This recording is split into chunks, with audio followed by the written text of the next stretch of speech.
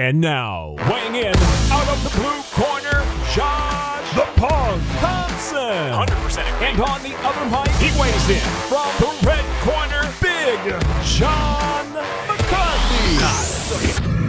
Well, hello to everyone, and thank you for joining in with the Weighing In podcast. My man Josh Thompson is ready to talk about the big pay-per-view coming up. We got all kinds of information coming your way, even odds. We're going to do a little bit of weighing in on the odds so you guys can go and possibly win some money from my bookie if you're smart enough to go with them. We have a ton to talk about. How you feeling, my man? I know you were doing that Hollywood thing. You were acting. You've always acted as a fighter, so now I guess you're acting as a human being. What's happening, man? Wow, shots thrown. Shots fired across the bow. Jeez. People would say I acted like a referee, so yeah, I was able to do I was able to get a little bit of a piece in the NCIS LA world, so I did that yesterday morning in LA, and it was wonderful. We had a blast, and I want to thank everyone there. They invited me on, and I was on. It was great, man. I had a great time. All the other actors that helped me out and stuff that worked, and it was an actual fantastic time. Short, brief. I think we were there for at least 3/4 of a day or whatever, and came back last night. Great job, great time, all that stuff. But John, you brought up odds. I have something I would love for my bookie to put on their odds page. You want to know what that is? What is that? I want to know what the odds are that we will land on Mars first before we actually get voting machines that are accurate. That work. That's what I want to know. Today, because we are dropping this, we're filming this show on Tuesday. This show will drop for you guys on Wednesday morning, hecka early.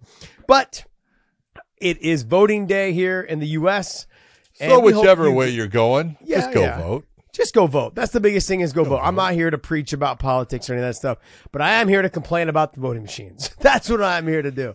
It's just ridiculous. I mean, figure it out, man. Figure it out. We are closer to landing on Mars than we are to getting accurate or competent or ones that just don't break on election day. So anyways, hopefully we can fix that problem soon. But hey, like we said, hopefully you guys went out and you guys voted. And if you guys did, hey, post a picture of yourself with a sticker, whatever it is, and just let everyone else know, hey, go out there and vote, do your thing. And in the future, go out there and vote. Even the young kids, 18, 19, get out there, man. Go out there, do what you believe. Do it. It's your chance of voicing your opinion, even if you don't have to talk. Yes, yep. You don't have to talk. All right. Well, hey, we've got a big weekend of fights that are coming up. And John, I got to be honest, man. I'm a little stoked. I'm a little stoked. It doesn't take much to get me fired up and stoked after the last 2 weekends of shitty fights. So there was some good fights on each one of those cards. There was real good. There were some great performances by fighters. Yes. And you don't ever want to take away from that. But if you're going to say as a whole, there were some great fights. No, there were great performances. Yes. Because there was some, and I don't want to say mismatches, but just one fighter overwhelming the other with just better technique, doing a much better job. And you could see the difference in the levels and stuff. But that happens. Yeah, but you know what, though? This is a way for them to spend more money on the bigger pay-per-views to bring in more, to have more stacked cards. I remember back in the day, John, you and I have been around since, you've been around since dirt. I've been around since the evolution of this sport, okay? So the beginning of the sport, and you were obviously way before that. But it just comes down to, do you remember when UFC 1, which was stacked with a bunch of people that no one really knew? Well, what do you mean no one really? Nobody knew any of them. No one knew any of them. So, but when you get into like UFC 3, UFC 15, UFC 23, you only had, say, 1 or 2 good fights on the card. A couple other good fights that were on there, but like no one knew their names. When you got into like 35 and 40, that's when you started getting stacked main event cards. It was like, okay, you started getting BJ Penn, you started getting Frank Shamrock, you started getting Tito against Ken Shamrock. You had some good stacked pay-per-view cards, and they all had to be pay-per-view at the time because there was no TV that really wanted to get involved with the UFC. But things have changed, and now we get every month we get normally a very stacked pay-per-view card. And a couple little shows in between, like we've experienced the last 2 weeks since the Islam Makhachev fight. is that those two cards, there was some good fights on there, some great performances by those fighters, but the rest of the card was kind of bleh, and I know I misspoke a little bit earlier and I said it was crap. It wasn't crap. They fought their asses off. They didn't perform. The fight card wasn't the best that we have seen. And it's just the way it goes. They had some great performances. Now we're back to another really stacked pay-per-view card. Do you like this? Do you like this type of format where you have 2 kind of weeks of not really stacked cards, not really big time names on them, and then 2 big pay-per-views probably within 3 weeks? Do you like that? No, there comes a point, and it's just there's that point where it tips and it becomes, I don't want to say watered down. But some of the shows are watered down that we're getting, and that's from all promotions. I'm not, just saying that. No, I UFC, you have these super fights and super interesting matchups that they want to put out there on that. The UFC wants to put, they got 281. They want that Dustin Poirier, Michael Chandler out there. They want that, Esparza versus Wei Li Zhang. It's those cards you look and you go, man, the main card fight after all 5 fights, fantastic. And then you can look back and you say, well, what are you giving up for that? Well, you kind of are giving up. You're getting some main events on some of these cards that you look and you go, truthfully, that on a good card is in the preliminaries. And so it's a give and take. Look, I love fights, so I watch everything. But I can understand where, the common viewer is going to start looking and saying, I don't really recognize any of the names except for one on that card. I don't care. And they're not going to watch. Now that's okay. That's that's their choice and everything. And look, the UFC is the one putting out the most content by far. Yeah. They're putting out over 40 shows, a year. That's a ton of content. That's a lot of fights. And they've got to do those fights because they owe all of the people that they have under contract a certain number of fights, unless that fighter says, oh, I can't do it because of, some type of injury or things like that. But yeah, there comes a point where there is that tip and you say, some of them, the interest just isn't there because you don't have that fight that, it sets it off. When you had like Calvin Kattar against, Arnold Allen. See, that's a fight I'd watch no matter what. I love that fight. That's a great match between 2 great featherweight fighters. So that's great. I honestly don't even really care so much of, if the rest of the card is loaded. You gave me that one fight. That's a special fight that I have to see those guys compete against each other. But we have had some that you look and you go, it really doesn't matter if I see it. Well, there's a couple things that I won't, what you just talked about is my argument has always been without a Fighters Union, without an Ollie Act, whatever it is, right, for fighters pay, all these arguments is that I stand by the fighters deserve to get paid, and I think they deserve to get paid a bigger portion. Say, what are they getting paid now? 16%, maybe 17%. I've always said, let's do baby steps. Let's go up to 20, 21%, somewhere there for the first couple of years. Say like a 4-year period. Then let's get into 25 to 27. Let's build up into that. Okay, that's been my argument from the promotional side, as well as understanding we don't want to take away events that we're doing now. We want to still have the same quality, but let's do that in small baby steps. That's been my argument for that.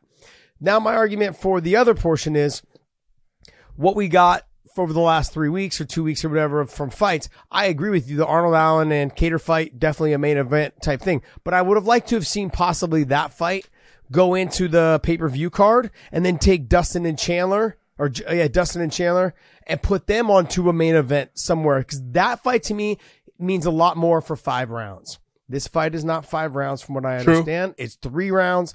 This fight in a 5-round fight needs to be 5 rounds. Yeah, and so that agree. We are as fans, we're losing out now. Honestly, my argument from before. And I'm kind of contradicting myself because when I was coming up, we had just started, not coming up, but as the UFC started doing 5-round main events, even if it wasn't a title shot. You talked badly about it, saying, I talked badly about it. And I've always kind of been opposed to it unless you are the number 1 contender. This ideally could be a number 1 contender spot though. Could. It could be. So now this, I guess, I would be supporting it because whoever wins this fight, both of them could potentially fight in a number one. This is a number one contender spot to potentially fight for the title next after Islam and Volkanovski. Charles sounds like he's taking some time off because if anyone deserves an automatic rematch, it would be Charles if it was from me, if I was the promoter, which I'm not, by the way. I want to make sure we're clear. No, you're not. So there's a lot of different avenues in which I want to get away from. I want to make sure that we aren't losing all these top level fights and the quality of the product to get watered down. And that's a little bit of what I'm seeing right now.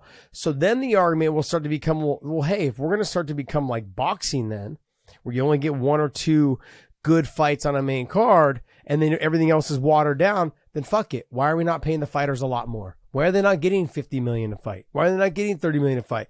Then I'm going to have to start supporting what the fucking media says about paying these guys more. That's kind of in the argument that would start leaning towards that argument if we're going to get watered down events. Now I know that they have this deal with ESPN that I think is it 52 shows or 50? No, 42. 42. Okay. 42 shows there's a guarantee they deliver 42. Okay. So is it 42? I thought it was 52. 42. No, Okay. 52 is every week. That's pretty much where we're at, John, and sometimes twice on the weekends. It's one's in some. I remember one's like in Brazil, and then the next day something's here in the States. Yeah, they've got done to do some makeups. But yeah, I think I just want to make sure that we're not getting away from a watered down sport. If you start watering it down, then people start losing interest, and then they only care about the top level fighters. Right now, there's still a lot of interest. Like last weekend, even though the whole card I wasn't really into, but there was a couple fights in the Neil Magny fight. I was into it. I was into that with D-Rod and Neil Magny. I was into Lemos and Rodriguez. I was into those because most promotions spend a ton of time building up their young talented fighters. Young and up and coming ones that they can potentially promote throughout the years. That's what they do really well. Boxing does not do that. Boxing feeds them tomato cans for 20 fights and get that 20-0, baby. Get that 20-0, and now I've got something to market you on, and then we just fight you once a year to keep people always wanting more, and we pay you a ton of money, which is great, but then no one gives a shit about what's on the undercard.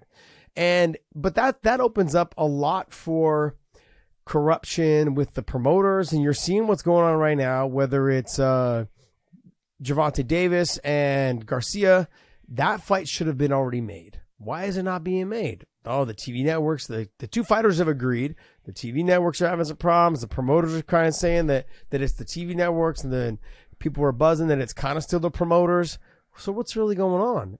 This is, I want to stay away from watering down the sport. I want the fighters to get paid a little bit more, but let's do it in baby steps. All of these things is growth, but I'm excited for this big pay-per-view this weekend because I know that was a big long rant about something and something and something, but it all started with these are fights that we're getting to such a stacked card. Any of these main event fights could be a main event on an Apex or on a fight night or any other normal Saturday night fight. Any of these main card fights. Yes, absolutely. Yeah. Absolutely. This is a great card. Well, hello. Go to mybookie.ag. So we are getting ready for another pay-per-view weekend, and I cannot wait to talk about these fights. We are going to give you full breakdowns, but you got to go to mybookie.ag after you listen to our show. Use our promo code weighing in. Take some of our advice. Don't take our advice, but whatever you decide to do, just know that when you go to mybookie.ag, use our promo code weighing in, they're going to give you a little extra spending cash on your first initial deposit. Did you hear that, John? You heard that, John. I know you did. I did hear that. First initial deposit, they are going to give you some extra spending cash on us when you use our promo code weighing in. But the most important part is... Yes, is you only have to bet your winnings one time after you win, because we know you're going to win if you take our advice. That's what I'm saying. That's what I'm talking about. Because if you guys would have listened to me when I said Islam was going to sub Charles Oliveira and he was going to make it look easy, well, guess what? You would have ran home with a lot of cash in your pocket if you'd listened to me, not John. But that's it. mybookie.ag. Use our promo code weighing in. All right, well, hey, let's go ahead. What we're going to do is we're going to give you weighing in on the odds. But as we do that, we're going to go through fight by fight, break down the weighing in on the odds with every fight that goes along. So just pay attention, follow along, go to mybookie.ag, check out what the odds are. We're going to go ahead and pull those odds up for you as well. And we're just going to talk about the fight first and how we break it down. Then we're going to go to the odds and give you a little help on how we would potentially bet this fight.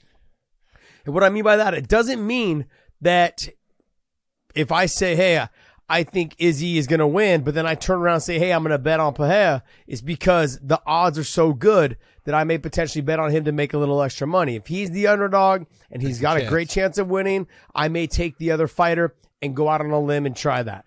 Or I'll take the over-under on that fighter, saying that I think this fighter, because he has the knockout power, will get it done in 3 versus 5. So just keep that in mind when you guys are listening to us talk about the odds. Doesn't always mean that we don't think that that fighter is not going to win. It just means that we just think that the odds are so good the other way to put a little extra cash down, $20, $40, 50, 80, whatever it is you want. You can make a lot more money doing it that way because that fighter has a good chance of winning in different ways. All right, let's go ahead and start. You want to start right from the main event, John? Oh, absolutely. Absolutely. Come Absolutely. On. So let's go with Izzy versus Alex Pereira. John, to me, I really believe the 2 wins will potentially work against Alex in this fight.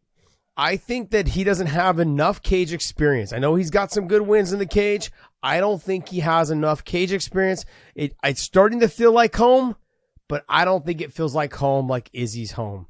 This thing feels like it's his castle. He walks into that cage and he realizes, this is my home. If you want this thing, you're going to have to kill me to get it. And I think that he feels so comfortable within the confinements of that cage.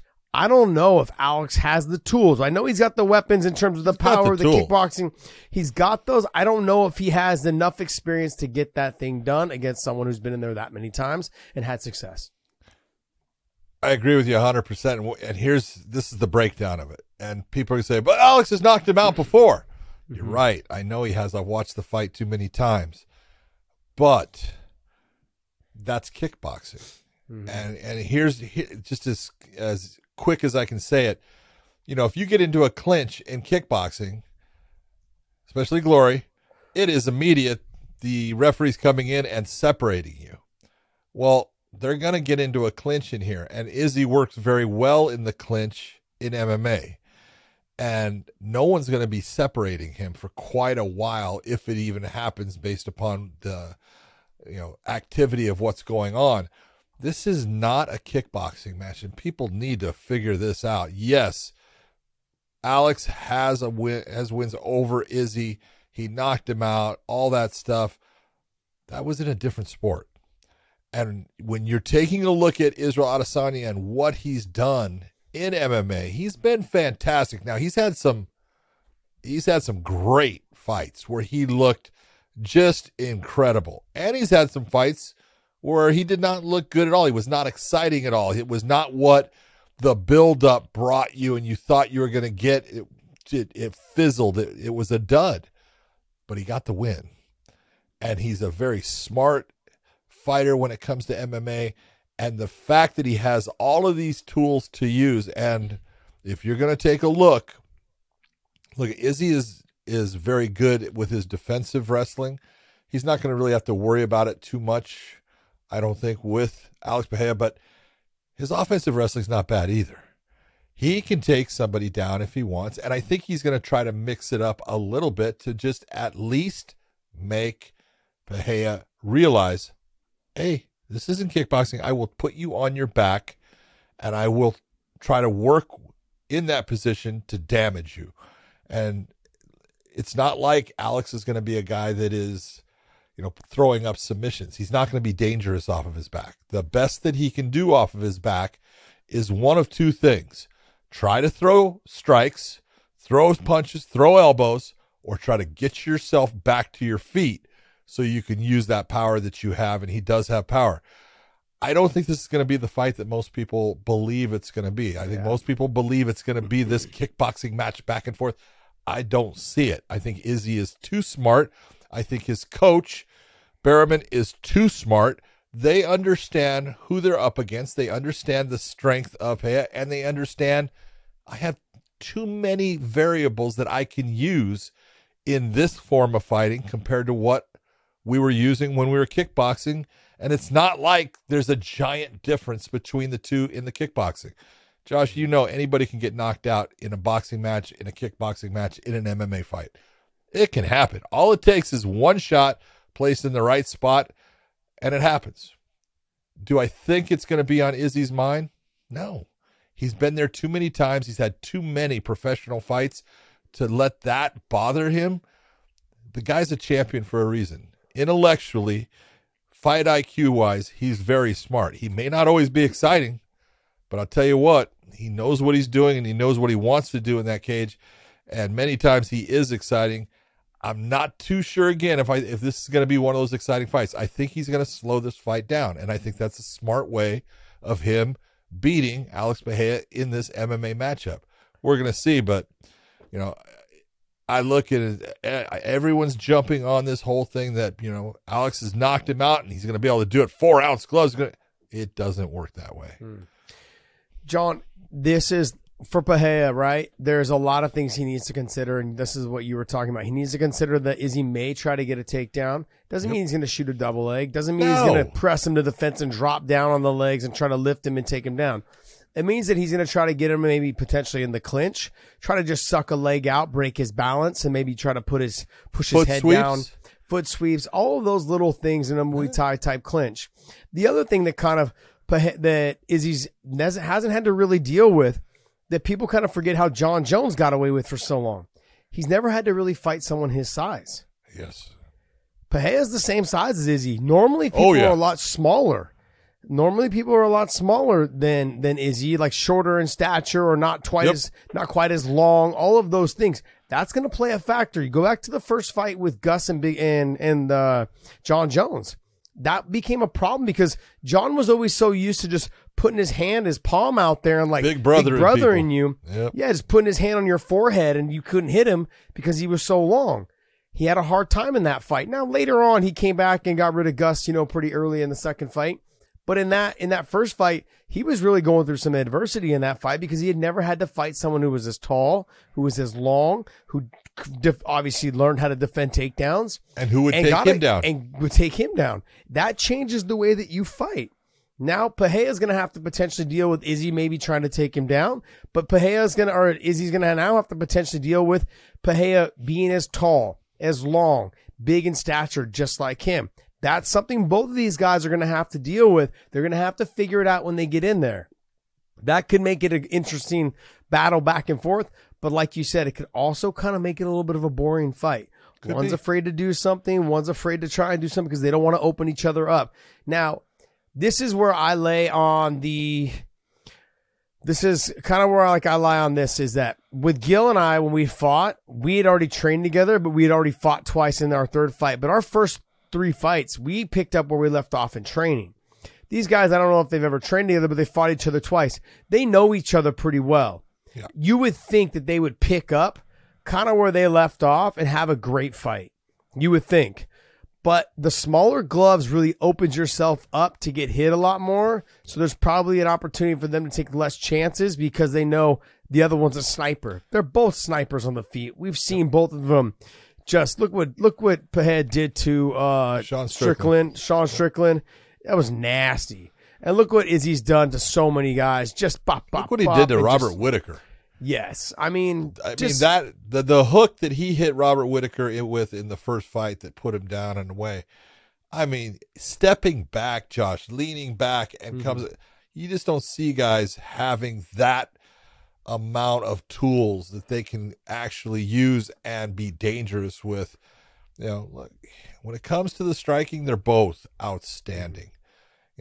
But I think the big difference is going to be time in the cage, experience in the cage, and if Pereira is trying to knock Izzy out, that's not a good way of going about this fight.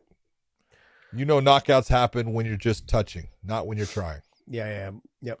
All right, well, hey, we're going to go to weighing on the odds by mybookie.ag. Make sure you guys use our promo code when you guys are checking these odds out. If you guys are interested in putting a bet in, Go to mybookie.ag, use that promo code weighing in. They're going to give you a little extra spending cash. But let's go right into the Pereira and Izzy situation. What are the odds at there, Dave?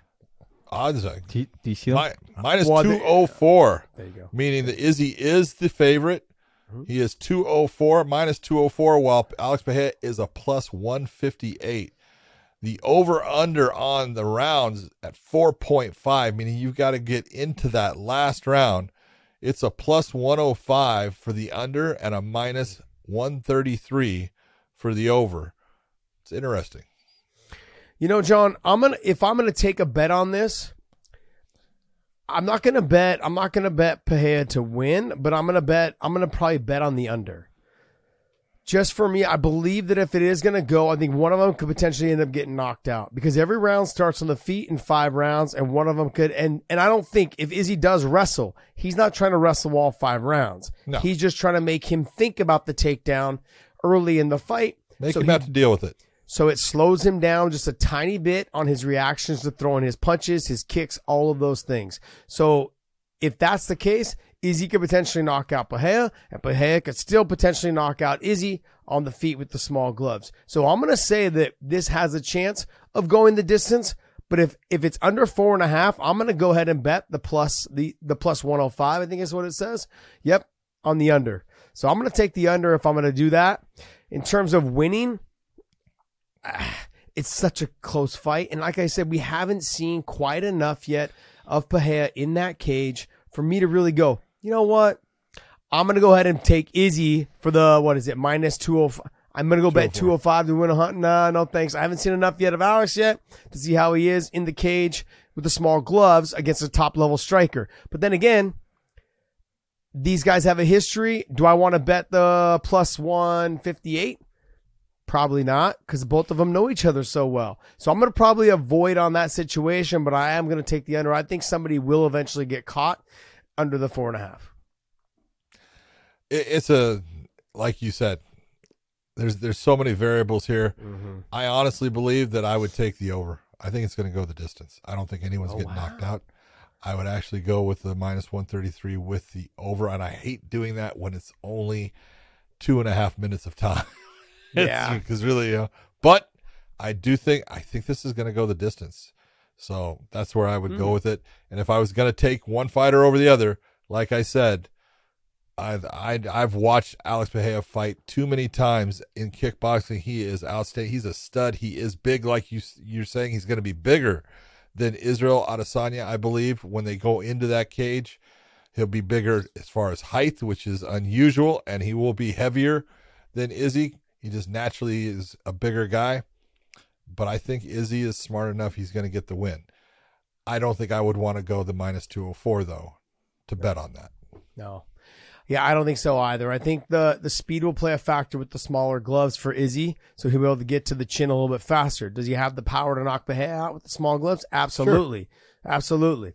Can Pereira get to his chin and break through the guard to hit him? If you look back at some of Izzy's fights, he's hittable. He's hittable. So Pereira's going to figure him out, I think, as the fight goes on. But in the back of his mind, he'll always be thinking, am I going to get into the clinch? Am I going to get taken down? All those things is a split second of hesitation is all Izzy will need with his speed advantage, I think, to get in there and touch the chin. So, like, I agree with you. I'm not taking probably the minus 204. I'm not betting that. Yeah. I'm going to avoid that one. All right, and let's go to the co-main event. Carla Esparza versus Weili Zhang. Man, this is Carla Esparza's first defense of her title for the second time. She's had the title now twice, but this is her first defense, and this is not an easy fight at all. You're talking, Weili is just super strong, super athletic, very fast, and the real question here is, can Carla utilize her grappling, her wrestling ability to slow Weili down, put her on her back, and make it to where she has to work hard to get herself either up or to defend against what Carla does, because Carla's got very good ground and pound. And, when we talk about ground and pound, it is a skill set. Not every fighter has it. She does. She understands how to use it. She's very good with it. I look at this, though, and there's one way that Carla can win this fight. There's many ways that Weili can win this fight. That right there tells me who I think is the favorite in this. I think Weili is just a physically more gifted fighter. I think that Carla has her points. I think she's the better wrestler here, but Weili is not bad with her wrestling. She is very good with her hands, and she's super strong. She's very good at getting herself up off of the ground. Now, can she be hurt? She can be hurt. But if there's the weakest part of Carla's game is her striking. She doesn't have a ton of power in her shots when she's on her feet. It's not where she looks comfortable in the fight. It's not that she's not proficient with it. She's proficient with it, but not against someone like Weili when it comes to the stand-up. You've seen Weili with people, and MMA math does not work because Carla Esparza obviously has 2 wins against Rose Namajunas, who has 2 wins against Weili Zhang. Weili Zhang has 2 wins against, Joanna Jędrzejczyk, while Carla Esparza lost her title the first time to her, and Joanna had a great performance and just took that easily from her. But MMA math doesn't work. But in this situation, I look at it and I think Weili has too many variables that go in her direction as far as ways for her to win this, where Carla really has to be that smothering wrestling attack, bring her to the ground, start to wear her down with the ground and pound, and I'm not sure she can do that over 5 rounds. What I look for when I'm looking at this fight is, in history of watching Carla Esparza fight, when she struggles to get the takedown, it's a snowball effect. Yes. She starts moving backwards. She starts taking big shots. If she can't get a takedown early in this fight and control the rest of that round, she's going to have a really rough fight for 5 rounds, if it goes 5 rounds. If it goes there, yeah. I agree. And she's a phenomenal fighter. And like you said, MMA math doesn't add up, but it has to do with getting the takedown early and often and controlling that top position, breaking that fighter down. But we've also seen with Weili, it's hard to break her. Look at her first fight with Joanna. She dug deep in that fight. She got her butt kicked, I think, for the first 2.5 rounds, came back and ended up winning that fight. Especially that second round. She was in trouble. And then she made some adjustments. She came out and she really put her pedal to the floor and just gassed on it, man. She just started touching her, started putting in little chips, whether it was kicks, whether it was boxing, whether it was a little bit of grinding on her against the fence.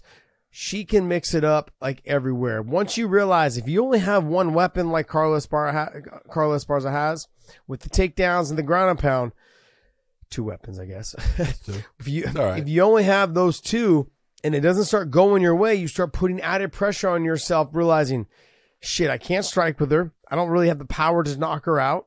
And then Weili just stops respecting you and starts walking you down, realizing that she knows the takedown's coming. I can stuff your takedown, give you space, let my hands and my kicks go. And also working with Henry Cejudo. Her last camp, I think she's still there working with him now, making these little adjustments. All those things being said, I think that she's going to be very prepared for the wrestling part of it. And when that doesn't go Carla's way, it's going to be a tough night. It's going to be a tough night. Pull up the odds on this. We'll go weighing in on the odds for the championship fight between Carla Esparza and Weili Zhang. Looking at and it says it right here, Weili Zhang, minus 400. She is the favorite, even though she is the challenger. She's not the champion. She is a minus 400, while Carla Esparza is a plus 283. Mm-hmm. Look, I think Weili Zhang is definitely going to win this fight. I hate putting that much money down, but I would put the 400 to win 100. I don't believe that Carla has the skill set to go all the rounds she needs to go with Weili in this. If you're looking at the over-under, it is a minus 120 for the under at 4.5.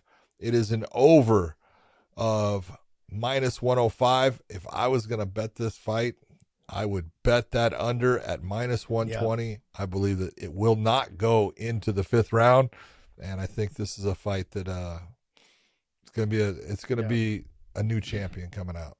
I could be wrong. Yeah. And I love Carla Esparza. I want to say that right now. I hate, when she was going to fight Joanna the first time, I was like, man, that's just not a good style matchup for her. Yeah. And I look at this fight, it's the same thing. It's just not a good stylistic matchup. But she's proved me wrong as far as, her win against Rose Namajunas the second time. I thought Rose was going to win that fight. She got it. It was not a good fight by either fighter, but she got the win, and that's all it takes. So, yeah, I'm gonna do the same thing that you're doing. I'm gonna go the minus 400. I probably bet 400, maybe 800. Yeah. And come up a little bit, or I'd probably come in say $600-700 at the minus 120. And go from there. If that's the case, I would probably start betting on Weili. Heavy numbers. If you feel confident enough, and now look, fighting, anything can happen. Yep. Weili could tear her knee. No, knock on wood that she doesn't. Weili could. We've had enough injuries that have stopped fights recently, so absolutely. And then Weili could shoot in on a double leg, or Carla could shoot in a double leg, and and fall back on something. I don't know. Weili can end up getting caught in a guillotine. Well, yeah, exactly. This is a fight. This is a fight game. But I look at the way that Weili fought Jessica Andrade. If she fights her that way and just tries to bully her around, press her to the fence, elbow her back, punches, knees, combinations, those type of things in the history of watching Carla fight, she gets flustered. The striking, she's not quite comfortable on her feet. She has gotten a lot better since those fights in the past. She's gotten a lot better, but she still gets a little flustered on the feet when she's getting barraged with, say, 2, 3, 4 punch combinations. You mix in elbows and knees, and it starts just taking away her advantage of trying to get down on a takedown. Because if the knees come and the elbows come and all of those things are coming, don't know where the strike's coming from. You really don't want to drop your hips and shoot in on a double leg. That potentially gets you caught with a knee up the middle, uppercuts, whatever it is. I look at this fight, and I'm probably betting, $600, $700, $800 probably on the minus 400 for Weili to win. And then I'm probably betting $500 to $600 on the under, because I think Weili's going to probably finish her. Yep. And I'm a big fan of Carla. She's an absolute amazing person. Absolutely amazing. And just like you said, the one avenue for her to really get this fight done for 5 rounds against someone who we have seen, and we've seen her dig deep as well. But with Weili, we've seen her dig deep after getting pieced up for 2 rounds and having to find ways, every little avenue to win this fight. And she was able to do it against Joanna. Tough fight, But yeah. All right, well, that's weighing in on the odds. Use our promo code weighing in for the co-main event. Now we're going to go right into the fight that everyone has been talking about. Big time. I would say this fight's got more press than all the other fights. All the other fights on the card. I think it has, which is, look, it's saying a lot. People sit there and talk all they want. Michael Chandler has come into the UFC, and he has done exactly what they wanted him to do. He came in, he stirred things up. He has talked very well. He has made great interview moments that have stuck in people's minds. This whole thing, I'll see you at the top is a great thing. He's had some heat with Dustin Poirier. Then they kind of, DC had him on his show and had him talking, and they were both being kind to each other. It's going to be a fight where both guys, in the end, they know what they're facing. It doesn't matter whether they have heat or not. It doesn't matter whether they like each other or not. What matters is who in this fight has the aptitude to be smart, to fight a smart fight. And it sure the hell ain't Chandler. Well, this is I think this is the whole thing. That guy can't fight smart if it saves his physically, life. Look at physically, Michael Chandler, I think, is maybe a little bit better than Dustin Poirier as far as speed, strength, all those things. Michael Chandler's got it. He is a strong individual. He is well-conditioned. Dustin is well-conditioned also. I think Dustin has a bigger gas tank because he manages his fight better than Chandler does when it's tough. He gets those moments where he takes a break. Chandler shows his moments when he needs a break. You watch him bouncing back, and he's trying to gain space a little bit. Yeah, step back and bounce around. And he bounces around to get you to oh, well, he's catching his breath in those moments. I really look at this. If I was going to say, look, who is the person, physically that should win this fight, it's Michael Chandler. If I look at this and say, who's the person as an MMA fighter putting everything together, body, mind, everything, it's Dustin Poirier. Dustin Poirier is the smarter fighter. Dustin Poirier he handles the fight in a fashion that's better. Now, but the one thing I want to say in this is, in a 3-round fight, there is a difference in fighting Michael Chandler than there is in a 5-round fight. Yep. If this was a 5-round fight, I would say I take Dustin Poirier all day long. In a 3-round fight, though, you could have Michael Chandler winning this fight because physically, he is a talented fighter. He is physically strong. He is fast. He's got power in his hands. There's things that match up in this fight that I look and I go, Chandler does have a very wide stance. Dustin Poirier does a very good job at throwing that low calf kick out there and attacking that front leg. I think he's going to attack Chandler's front leg. But this is a fight that could go either way. Based upon it being 3 rounds, I think it does favor. The 3 rounds favors Chandler where the 5 rounds would have favored Poirier. But you take a look, and both these guys are just outstanding fighters. I love watching both of them. That's why I think it's a great fight. John, that was the biggest bullshit cop-out PC shit I've ever seen. You basically just pushed. You pushed. I didn't push. That's what you did. You pushed. It's very simple. I'm picking Dustin Poirier to win this fight. I thought you just said Chandler in 3 rounds. No, I said the 3 rounds favors him. Oh, I'm still picking. Okay. Everything I do, every fight I look at, I always look and say, physically, who's more talented, but mentally, who's the smarter fighter. And you could take a look at Dustin's fight, especially his second and third fights. The first one showed exactly what I'm talking about. Dustin did not fight a smart fight against Conor McGregor. He went out there, he wanted to knock him out. Look at what he did in the second fight and the third fight by being smart, by having enough maturity to say, I don't need to get into that, gunslinging battle right now. This is how I'm going to win the fight. Mike can be drawn into the gunslinging battle because Mike wants to be exciting. Mike wants the fans to talk about his fights, and that's okay. As long as you're okay with possibly losing, because you look at his fight with Justin Gaethje. Mike had all kinds of opportunities to utilize a skill set that he's better at than Justin and never did. He did it once. The fight was basically out of his hands. Mm-hmm. And you can't fight that way. You've got to fight the fight that will lead you to victory. You got to be smart. You got to be smart throughout it. And it's not that Mike's not a smart person. It's just at times he doesn't fight smart. And I've watched him too many times get into these gunslinging battles because he kind of likes it. That's why I picked Dustin. All right. I think there's a couple ways to look at this fight. Dustin Poirier, I agree with you, is, I think, obviously the smarter fighter when he gets in that cage. His fight IQ is a lot better. What scares me about Dustin is that he is a slow starter. This is true. He will sometimes give away and round Chandler is one. a fast starter. And Chandler is a fast starter. So when we're talking about, look, and you hit it right on the nail on the head. This fight definitely favors Chandler in a 3-round fight. No doubt about it. Chandler, though, finds ways to not fight smart. He will keep this on the feed. He will, instead of wrestling and utilizing that pedigree of which he is really good, and he is nasty when he gets on top. He's got vicious elbows, nasty ground and pound, short and stocky, hard to get off of you because of his height and stature. He just, I don't know if you ever had somebody that's short like that, like Volkanovski. I used to train with another guy named Justin Wilcox. Same thing. He's so small and so strong.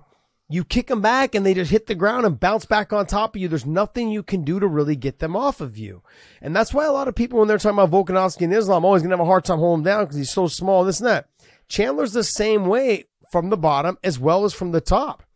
Nasty elbows, he throws everything with bad intention, which is also something that works against him in a 5-round fight. Absolutely. You go back and watch his first Benson fight. In that rounds 4 and 5, he was sucking wind. He was surviving. He was surviving in those rounds.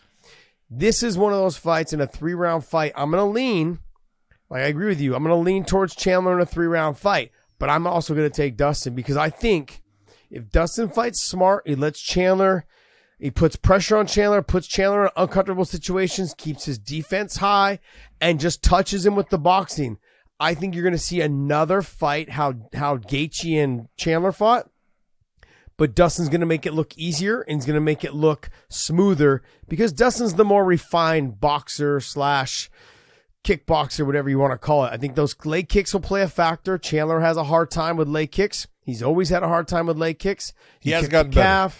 He has got a little bit better, but I'm surprised not a lot of guys have really tried to go to the well on his calf. His calf, he's weak in those areas, but Dustin's also southpaw, so that inside leg kick will be there. But where also Chandler's weak is the body kicks. He doesn't handle them very well. He keeps his elbows up high. His hands are always out wide. His elbows are up high. Yep. And that southpaw stance goes right to the body kick, as well as when he starts to hit to the body, he starts to drop the elbow and the head kick is there. All of those things lead to potentially him getting in a lot of trouble if he doesn't try to press Dustin to the fence, try to get the takedowns, control Dustin underneath them where he's outside of that range. No one's been able to ever submit Michael Chandler. He's never been submitted. He is a dog in there. If Dustin thinks he's going to get him in that arm and guillotine, defending the takedown that way, you may have another thing coming, man. I know you have a great arm and guillotine. I've seen it. We've saw it with Khabib. We've seen it with other fighters. He's phenomenal. But Chandler's one of those guys. He will go to sleep or he will gut it out all the way through trying to get that thing off. He will let you rip his neck off. He's one of those kind of guys. Yep. So, like I said, I'm going to go back to what you were saying. I favor Chandler in a 3-round fight because those type of fights are tailor-made for him. But then I go back into Dustin. If he gets a decent first-round start, and he's able to kind of sneak that round or make it close so 1 or 2 judges will give it to him, I give it to, obviously, I think Dustin's going to win this fight. Just all the tools, the weapons, all of those things. And Chandler's just been known to be the dumbest fighter in there when it comes to his fight IQ. Like, he could make these fights so easy for himself. And I know he's getting paid well. I respect that. I love that. And I know the fact is he's already brought it up in several of his interviews. He came here to be exciting because he wants people to remember his fights. But the problem is they're going to remember your fight, but they're also going to remember that you lost that fight. I look back, that's exactly how I fought the second fight with Gil. I didn't care how the fight and how it all ended up. Obviously, I wanted to win.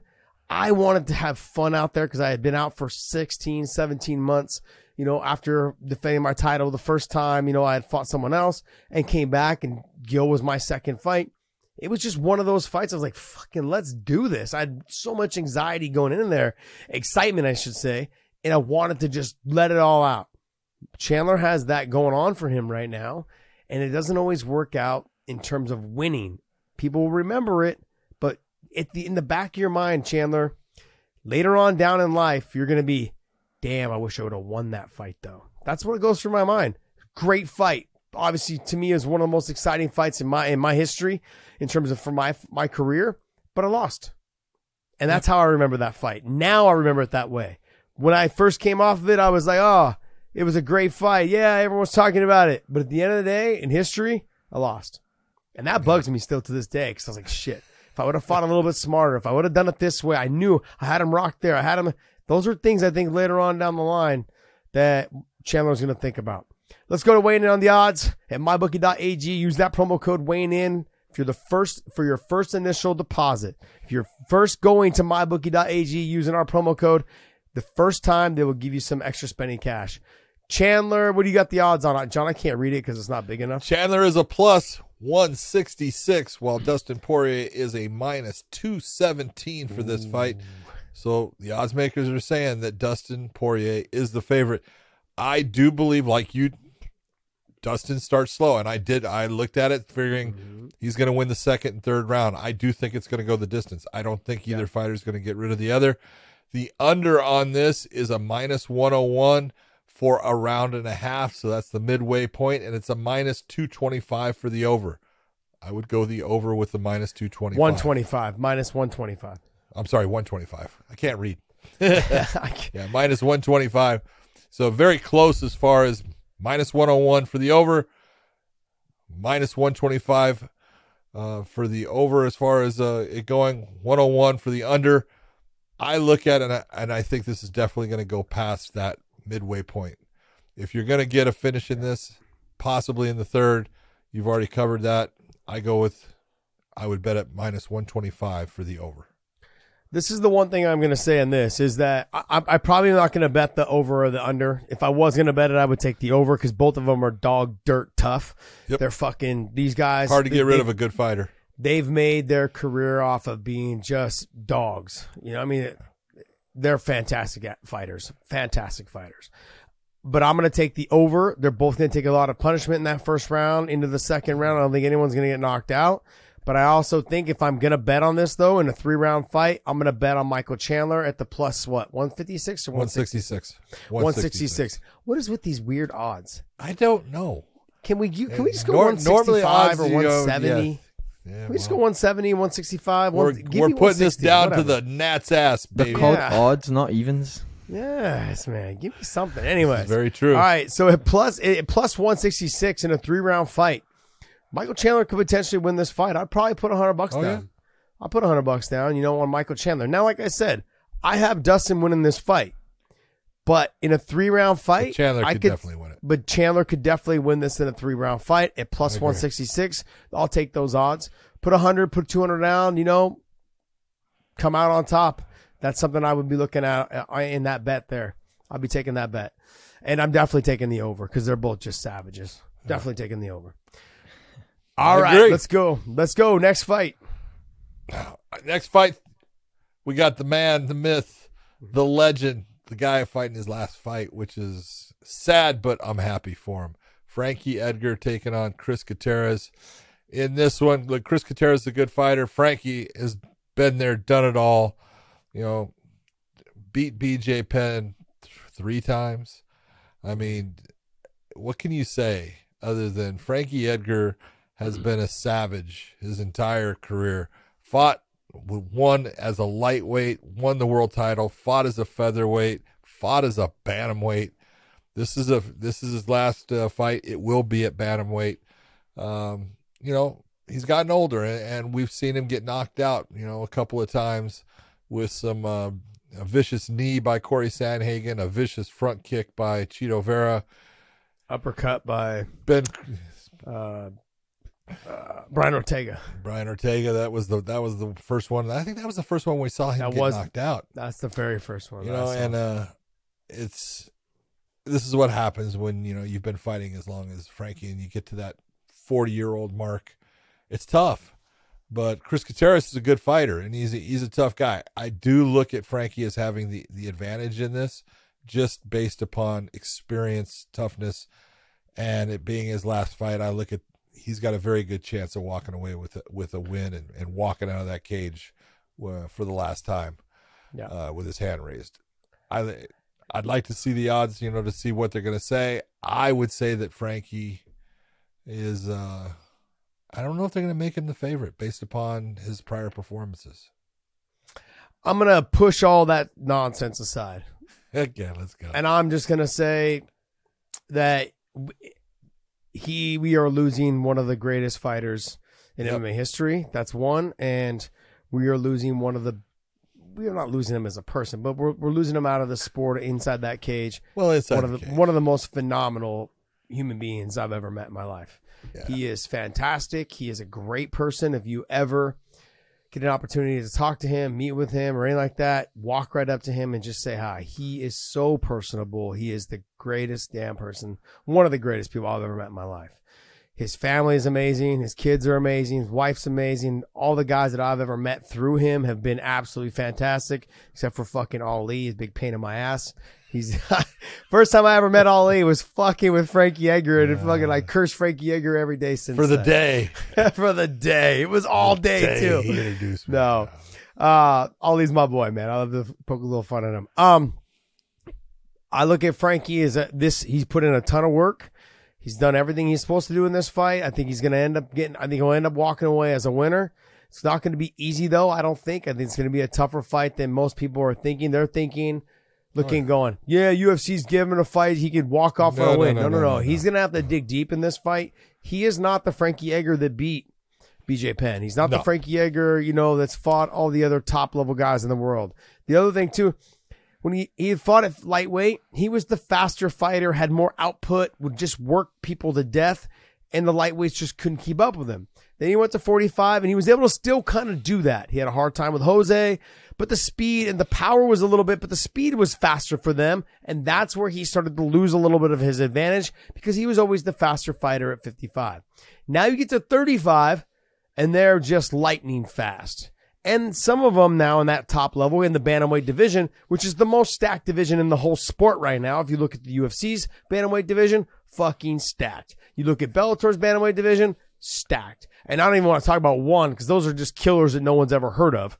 They're all just fucking killers at that weight. Isn't that all the Muay Thai guys, all the Jiu-Jitsu guys, all the guys they have over there, just stone cold killers in the 135-pound weight class. So this weight class is stacked across the board.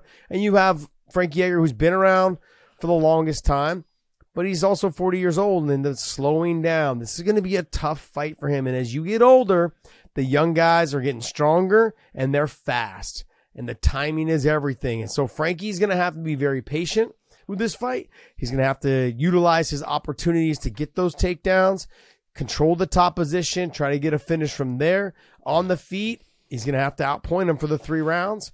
Potentially touch him up in some scenarios where he could get an easier takedown and dominate from the top position.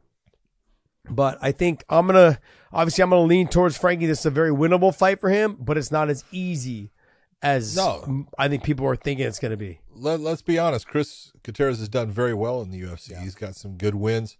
I think his last loss, I think, was against Barcelos, who used wrestling. I think he got a rear naked choke to get that win against him and stuff. But you take a look and you go, man, Frankie needs to wrestle in this. He needs to put himself in positions where he's not having his chin out there to be touched because, it's not the same chin as it used to be. No. And he needs to protect himself in this fight by being the guy that's in the top position. He's got beautiful ground and pound. He's got great positioning when he is on the ground. He knows how to keep the fight there. So let's take a look at the odds. We'll see where it's at. Well, John, in these situations, right, he needs to take an Andrei Arlovsky approach. Yeah. He needs to change the way he fights normally and stick it on the outside, using his speed to get in and get out. He's got to get away from that a little bit. He's got to get into the clinch, foot sweeps, all those things that keep you in close so you can't utilize the power. His fight against Yair Rodriguez. Look at what he did. Yair was lighting everyone, took him down, great ground and pound, and that's what I think he needs to do in this. All right, taking a look. Yeah, Chris Gutierrez is the favorite in this fight. He's a minus 222, which is saying a lot. Frankie, it comes in at a plus 171. The over, which is a 2.5 on this, meaning it has to go into the third round halfway through it, is a minus 58, and the under is a plus 124 for that 2.5. I'm taking Frankie Edgar at 171. I'm just taking him. I'm not saying that Chris Gutierrez can't beat him. I know he can. He's a good fighter. I think Frankie's going to pull it out. It's just my belief in him as a person, as a fighter. I could be wrong, but at 171, I can't go against him. Yeah, I don't bet on my friends, so I'm not going to give anybody advice on how to bet on my friends because I don't want them to shit on me for, hey, you said this. I don't do that. So it's I also don't want. I feel like it's bad juju. I'm not bad juju. It's not bad juju, but it's okay. Yep. The next fight. This to me is going to be a good fight, but it's going to be a telltale fight for Dan Hooker against Claudio how do you say Puelles. Puelles. That's what I was looking for.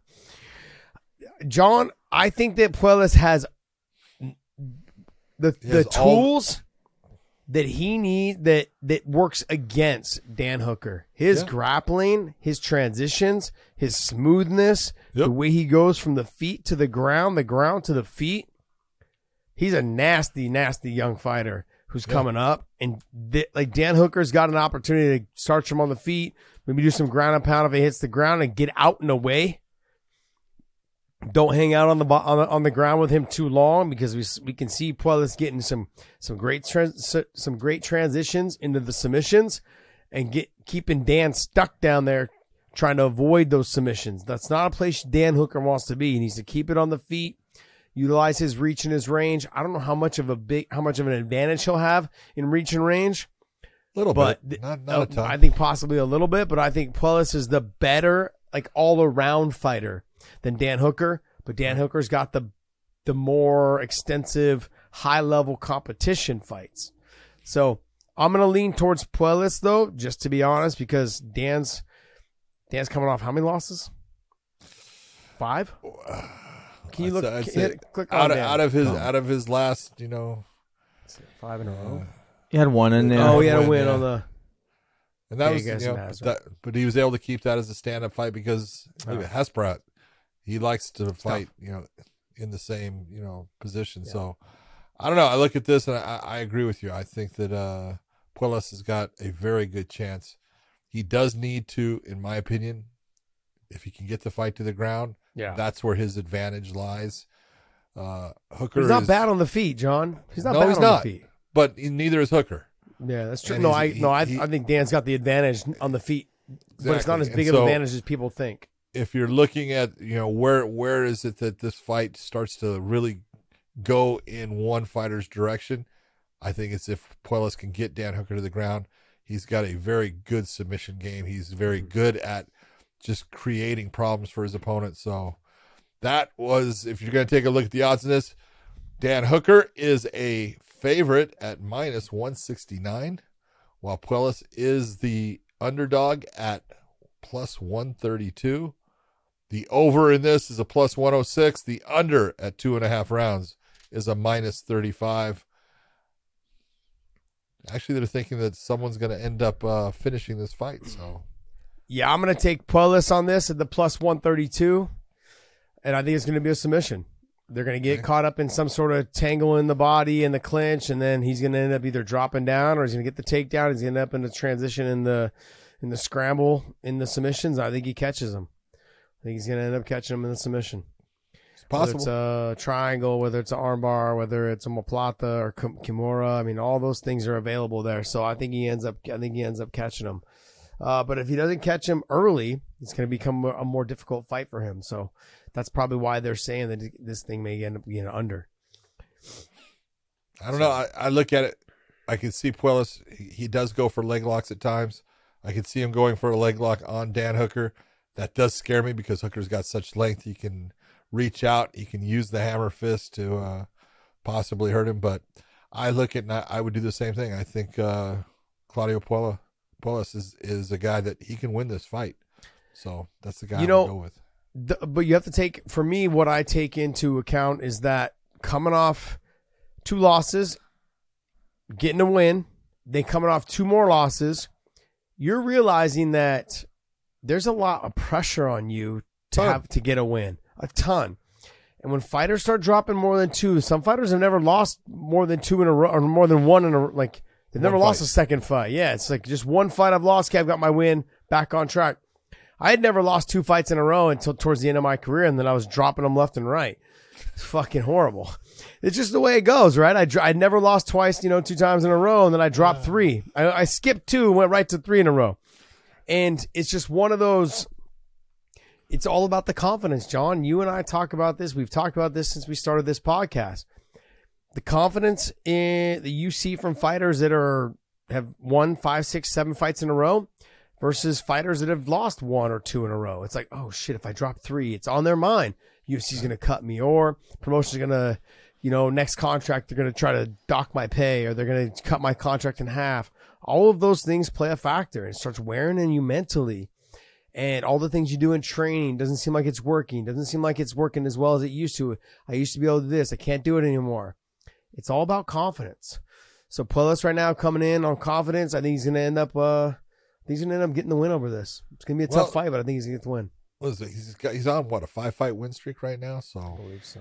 You know, that's he should have that confidence behind him because 5. Yep. There you go. Who is his loss to? Oh, Martin Bravo. Martin Bravo. Isn't Now, Bravo the one that fought Islam? Isn't Bravo the one that fought Islam Makhachev a long, long time ago? Who's the one that he had his loss? I know. Oh, I thought you said there was. What are one of the only 3 losses that guy from Italy had? Who's the kid that fought Adam Piccolotti? Oh, Barnaoui? Barnaoui?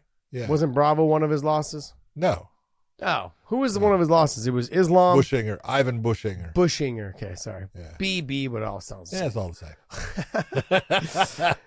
Look, the one difference is if you're going to look at who they fought, look, Puelas has fought some tough competition and guys like Clay Guida and stuff, but Dan Hooker has obviously fought the higher caliber of fighters overall in his career. He's got a lot more fights, but you take a look and you got to go, hey, you know, there comes that point where you got to make that step up, and this might be the one for Puelas. And coming off of 5 in a row, can he make it 6 in a row? We're going to find out. All right, let's go ahead and run through. That's our weighing on the odds. Let's run through the rest of the card. See what fights we want to talk about here. Well, I think you got, Moicano, Renato Carneiro going against Brad Riddell. That's a great fight. Brad Riddell is an outstanding stand-up fighter coming out of City Boxing in New Zealand. He's fun to watch. I think that where the difference in this is Carneiro has got a good ground game. He is very good with his jiu-jitsu, but can he get the fight there? We've seen where he has had fights where in the stand-up he starts accepting damage and he can't get the fight to the ground, and then the wheels start to come off the cart. He's looked good, in his last couple. He took that one last second fight, didn't go his way. But I think it's a great matchup between Moicano and Brad Riddell. I think it's going to be a fun one to watch. Yeah, I'm going to take Brad Riddell, probably potentially over knockout or TKO. I think that Moicano, like you said, on the feet, he's got a great jab. He's good on the feet, but he's not at the level of Riddell. And Brad's going to be able to touch him, hit him with some big shots. And like you said, he just, and Moicano just kind of gets going backwards. Then he can't force the takedown because then Brad Riddell's good enough to stuff the original takedown. I think it's going to be a hard night for Moicano. He could impress, but I'm leaning towards Brad. Comeback fight for Dominic Reyes against Ryan Spann. How do you see that one going? John, when someone's been removed this long, and there's a lot of things that go through my mind. A lot of things that go through my mind. Yeah, 3 losses in a row, but it wasn't like he lost to Cans. No, he lost to good fighters. A lot of people would have thought that he actually won the John Jones fight. Yep. Okay. So that was his first loss. Then you take a look at he lost to Blachowicz for the title. Okay. And then he lost to Yuri. 3 fucking dynamite fighters. So no, there's nothing as far as and that fight with Yuri was fucking barn burner of a fight. It was fucking fantastic fight. And then his loss to Blachowicz. Just taking into consideration, Blachowicz then went on and defended his title and he came into his own at that moment in that time. So it wasn't he just won the title and then he lost it. No, he won it and then he kept winning. So I think Dominic Reyes has all the tools to continue to build himself back up, but where is he at mentally? Because this is a confidence thing again.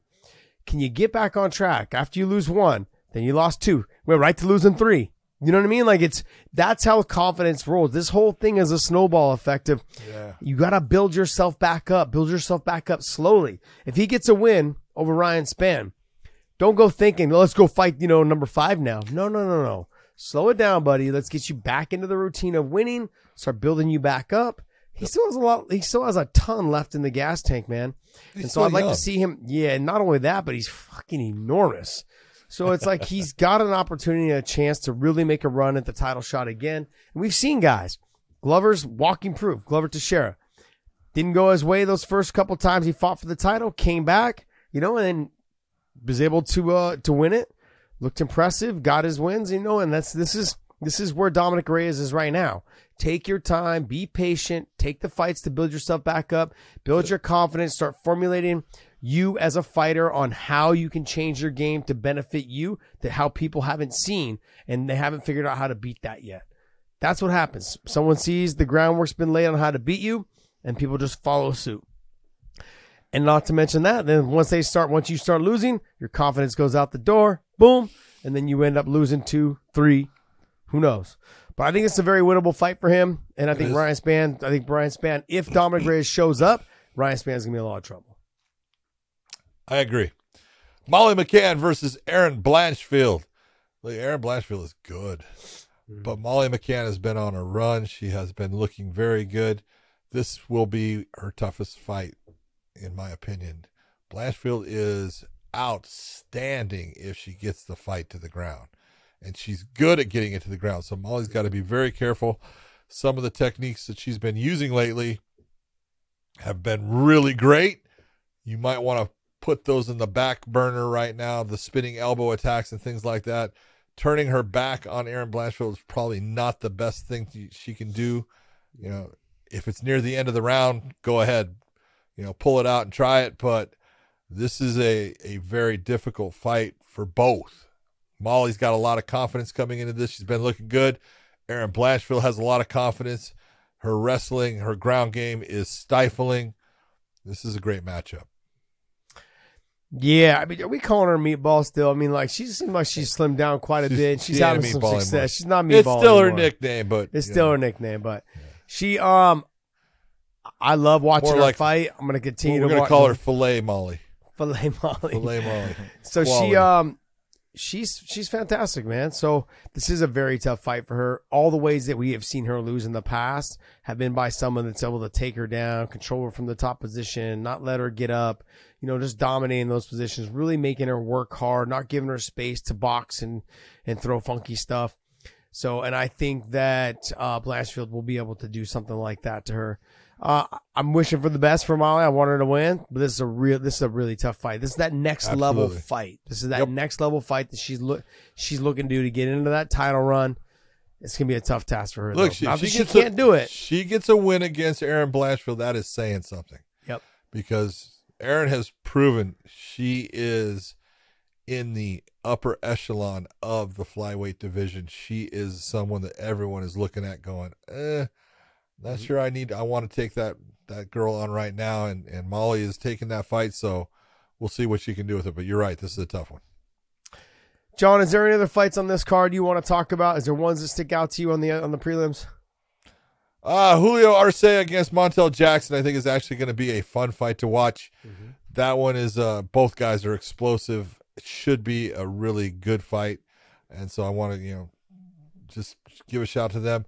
Wu Choi against Michael Trizano out of New Jersey. That is a good fight. That Trizano's very tough. Both guys tend to come out and really step on the gas. So it might be just one of those barn burners. It's just, just a joy to watch. So. All right, everyone. That's going to wrap up our talk for UFC. What is this? 280 something? 281. 281. That's right. Ooh, 281. Oh, gosh. So that's going to wrap up our talk. Hopefully you guys go to mybookie.ag, use our promo code weighing in, and hopefully we helped you make some money. Let us know if we did in the comments down below after the fights are all over. But don't let us know if you lost. Yeah, I don't want to know if you lost. Okay, don't blame me for it. No, Dave's got some news for us. What you got for us there, big dog? All right. So there was one piece that I did want. There was only one piece really to talk about. However, during the filming of the show, there was some breaking news. So I'm just going to put it out there. If you don't want to talk about it right now, we can save it for another day when you're ready. But there was a update in the Cain Velasquez case just released where he's been freed on bail. There's a new judge on the case, and he said even though it's the actions that he was charged for are extremely serious, he's decided to allow him to be freed on bail. So I just thought that was at least a good update to get right now. So I just wanted to share that. If you want to make a comment, you can. If you don't, we can move right on. Yeah, I was not able to attend. I was out of town yesterday, and I know they had day 2 today. I know that there was a big turnout. A ton of people came out to support. I know that pretty much all the charges were allowed to stick. He's going to go to a full trial. The judge had said in court at the end of court that he would take some time later in the day to decide whether he was going to release him on bail. And I'm just finding out about this like you are right now. There is going to be, I can't say too much. There's going to be there's going to be a lot of information coming out during the trial that's going to they're going to try to combine what had happened to his child and into this, which they are not allowed to do right now. But they are trying because they have information that may potentially join this thing together. And I'm trying not to say too much, but it's going to be tough. Let's put it this John. way. Let's put it this way. Tough. I'm gonna speak as much honestly as I can. First off, I feel horrible for Cain and what happened with his son and everything. The one thing people cannot lose sight of, and I'm 100% for Cain, but you cannot lose sight that, hey, he committed a crime. And they're not big on letting people become, a vigilante type of crime without doing some type of punishment. He's done a lot of days. He's coming up close to a year that he's been held. Yeah. It's 8 months now. I'm really happy that he's out on bail, because if the person that committed the crimes against his child is out, then he should be out. If you're looking at this as a parent, hey, don't ever give judgment until it happens to you, because you never know how you'll react. Yeah. Everybody has, a breaking point, and everyone has things that they cannot, they feel like they personally weren't there for their child or something like that. All I can say is this. Do I think that, and I've talked to you about this, there may be a trial, there may not. It could be there ends up being a plea bargain and something like that, and that's fine, whatever there is. But what needs to happen is Cain needs to get over this. He needs to get back with his family and get back into his life as quick as possible. I'm not sure how fast that is going to be, but this is a good step in that at least he can see his family, be there for his family now. He's been away a long time. And if it goes to trial, then, whatever happens in the trial happens. But there will be a lot of things that come out on both sides from this, and those things will be used either in the trial or in that plea bargaining situation to try to either take time away or some people to add more time. But these things, they're never pleasurable. They're always ugly. And again, I'm just glad that he's out right now. I guess I can stop wearing my Free Cain shirt for a while. Well, you said it, is that don't ever judge until it's all resolved, but you also can't judge, because if you haven't been in his situation, then what are you judging? What do you like? You really don't know what goes through that parent's mind, because as a father, as you are, and most people are with their parent, with their children, John, your job is to protect your child. Yeah. And when you feel like you didn't do that, that's right. That's the hardest thing, I think, for most people to understand. And it's hard. Like I get like emotional about this, because they're doing a documentary on him right now about this whole situation, and I sat and talked with him. You did as well. It's hard to understand that someone touched your child in a way that you don't, and that itself is that your job is to protect them, look out for them, feed them, take care of them, tuck them in, help them with their homework, be there and support them every step of the way. And when you couldn't protect them, make sure that the monsters stay far away. Exactly. Yeah. And we've been ingrained in our lives to think that your father is the one that's going to protect you from the monsters in the closet and under the bed. But little did we know the monster was at daycare where the child was supposed to feel safe. Yeah. And that's the hardest part, is that none of us will ever know what went through his mind, what he was thinking at that moment when he just lost it. You know, that's the hardest part. All I can say is this, and people can look at it any way they want. I was a police officer for 23 years. I saw stuff that no one needs to see. I saw things with kids that if I was able to actually get a hold of the person, I'm going to do bad things because that person's evil. And it's like, I know that doesn't sound right, but wait till you see what they did. Mm-hmm. It doesn't leave you. It affects you for the rest of your life. Yep. But I'm glad he's out. Good. I'm glad he gets to see freed. the kids. I'm glad he gets to see the kids, his wife and family and everything. Next, Dave. I'm glad you didn't do that story last. yeah. I deliberately changed my order there for a reason. Yeah. All right. UFC Vegas 64 fight is under investigation after suspicious betting. Now, there was a fight this last weekend, and so ESPN reported that the fight has been investigated after several sportsbooks in multiple states reported suspicious wagering on the featherweight contest. According to the report, Odds and Shalian Nurdenbeek defeating the underdog in Derek Minner moved dramatically in the hours leading up to their UFC Vegas 64 fight. It seems bettors were convinced that not only the Chinese fighter would win, but he would do so in the first round. Large bets were placed on Nurdenbeek to win by knockout in the opening round and for the fight not to go the distance. The fight just lasted just over a minute, and it was after the leg injury. And this is following that recent incident where they changed the rules around. Well, the UFC has just taken and put a stance where fighters are not allowed to gamble on fights, be it their fight or anybody else's fight. And this kind of comes right, after that whole thing has come out. But you have to give it up for the UFC and that, hey, they're investigating this thing because you can't have this. They know that, gambling is a part of what people like to do when it comes to fights. And I can tell you now, there's several fights that in the UFC, and this is before Dana was ever there or anything like that, that I will tell you that fight was fixed. I can tell you on 2 of them, and not a doubt in my mind, but it was done not by the UFC.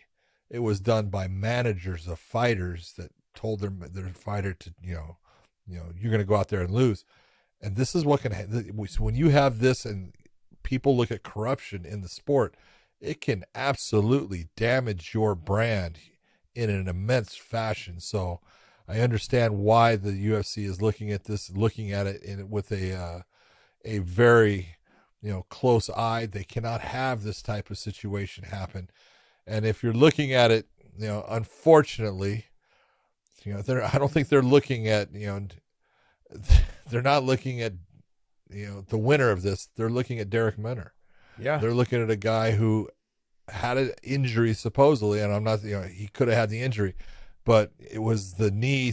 All of a sudden was having a problem off of 2 kicks. He has this knee injury. He goes down, and the fight is finished on the ground. So I pray that Derek Minner had nothing to do with anything with this. There was no collusion, nothing as far as a conspiracy to commit this. I hope, he's clear of that, because that's something that's a stigma that will never, ever leave. Yep. Ask Pete Rose. Yeah, there you go. You know what I mean? Like it comes down to Pete Rose only bet on his team to win. Here's the thing, though, John. Can't do it. That it not only what happens during these situations is that someone got greedy. Oh, and they probably bet on different platforms and bet as much as they could, whether it's $3,000, $8,000, whatever it was, for that fighter to lose. Took the odds all of a completely sudden out. Yep, and then to bet on the first round TKO. The other thing is, in these situations, I don't know if, and I'm not saying Minner did anything, but to understand a lot, how many times have you heard fighters say, "I'm fighting injured," TJ Dillashaw, but it's because they don't maybe have insurance. So they go to the fight so they can get the shoulder fixed or the knee fixed or the ankle fixed or their hand fixed. That's true. Some fight. Now, I know the UFC offers that $1,500 deductible insurance for major surgeries. But fighters, though, sure, I can get the surgery, but now I'm out for 6 months. I need the money. I need that little bit of money to get me through the surgery process of healing and getting back into the cage. So they fight, they have the surgery, and then they use that money to get them through to their next fight. It's not a way to live. There's also no deductible when you do supposedly in the fight. Yes, exactly. It's a flat fee of a $1,500 deductible. Normally, I don't know if it's changed since I was around. But it's normally a $1,500, but that's for every surgery. So if you have 2 surgeries in 1 year, that's $3,000, $1,500 each major surgery, which is actually, to be honest, a fantastic deal. Yeah, it's up to $50,000 worth of. It's a fantastic deal. So, I hope he's not involved. No other promotion has any kind of health insurance. No. Not that I know of. Not that I've ever heard of. Now hold it. I'll make this clear to everyone. If you fight for the organization and you get injured. Yeah. Those organizations will pay for your medical, but they have no choice. They can't be sanctioned, right, without it. Yeah. So the promotions can't be sanctioned without it. They need to, I believe, put up a bond for a certain amount of money. Yes. Yep. So they put up a bond for a certain amount of money to cover each one of those athletes for up to their $50,000 or whatever it is for their insurance. I hope he's not involved, because if he is, John, tell us about the repercussions he'll be facing. He will not be licensed in any state. Oh, no. He will never probably fight again. And he will probably get sued by I don't know how many damn people. The UFC will for sure sue him. He will lose fucking everything. It's so funny because I've had some friends back in the day, and they wanted me to bet against myself to lose. And I was like, bro, this is not even. They're like, yeah, you're the underdog. And it was the first fight with Gil because I was a 4-1 underdog. Like, just go down. I was like, yeah. They wanted to put hundreds of $1,000s on me to lose. I was like, no, nuh-uh. And then when the fight was over, they're like, God, thank God, because you won. I was like, yeah, no. I felt like I was gonna win that fight. So fighters don't majority, and I don't know. I've never met a fighter that didn't think that they were gonna win. I've never met a fighter that didn't think they were gonna win. I've never had anyone in my room in terms of an AKA. Yeah. I have never met any of our fighters that have ever fought in the biggest promotions that didn't think they were going to win. Yeah. Fuck no. We don't breed fucking losers around here. We're out here to win. And that was fucking something we did. We just tried our fucking hardest. We never in our minds ever thought we were going to lose. Studs. Anyway, you try to always, look, money's not everything. And I know it's like, if you do something like that, I mean, you're basically saying, well, it's worth this. I'm worth this. You never want to do that. There's worse things in this world than, I don't know. Don't ever get into a situation where you are trying to alter things, horrible for a fighter to do. I hope Derek Minner did not do this. John, I was saying earlier about the Chandler situation, how he wants to be exciting, and and later on, I remember it being an exciting fight. And my second fight with Gil, exciting fight, but I kicked myself in the ass. Now I'm going, if you would have fought a little bit smarter, you would have won that fight.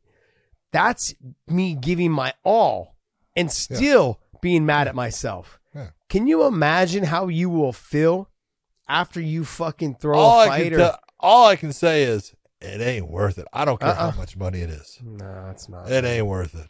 Don't even think about it. But speaking of money, there was a winner in the fucking lottery for $2.04 billion.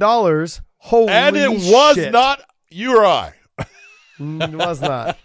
Damn it. But do you play? Yes, I do. Yes, I do. I'm a total loser when it comes to that shit. I don't gamble like normally and stuff like that. I mean, I'll place a couple bets here and there on some football games or some baseball games, whatever it is, and but no, I don't go deep into that type of stuff. But I do play the lottery. I like to play though when it's not as much money. I don't know why. I feel like there's less people playing, which means I have more chance of a win. And look, I'm sorry, but $3 million is still a lot better than the kick in the teeth. Just so you know, you still don't have a chance of winning. Yeah, it is what it is. Hey, you know how much of you have less of a chance of winning if you don't play. That's right. The biggest thing. This is true. Go to WeighingInPodcast.com. Pick up some of our merch, hoodies. It's getting cold outside. It was raining all day yesterday. It's cats and dogs today. L.A. was like a flood. I was driving around L.A. yesterday. There's a flood everywhere. Their streets suck, man. That city is like just rats, just fucking running down the lanes. Anyways, hey, look, we are doing a special breakdown of Dustin and who? And Dustin and Justin on our Clips channel. So Podcast Dave is going to put the link down below to our Clips channel, and we will see you guys on the other side over there. John and I are going to rewatch that fight, talk you guys through it, talk about the action, also talk about what I think each fighter is going through at that time, and just break it all down. And also use a little bit of this information we give you for this on how Dustin will potentially approach Michael Chandler if you're still on the fence about how to bet that fight at mybookie.ag. So guys, hit that link down below, get you to the Clips channel. Okay, and that fight will post on Thursday of our breakdown, and that's only available on our Clips channel. That's the only place you will see it. John, take us away, bud. This is true. I hope everyone has a very good week leading up to one of the best pay-per-views there is coming out with 281. It's going to be fantastic. Go out there, enjoy the rest of your week. Do something kind for someone just because you can. If you haven't voted, you still have a little bit of time. Get out there and vote. Oh, no, you don't. This is the day after. Sorry. Well, you screwed up. So go out and do something good for someone, and we will see you.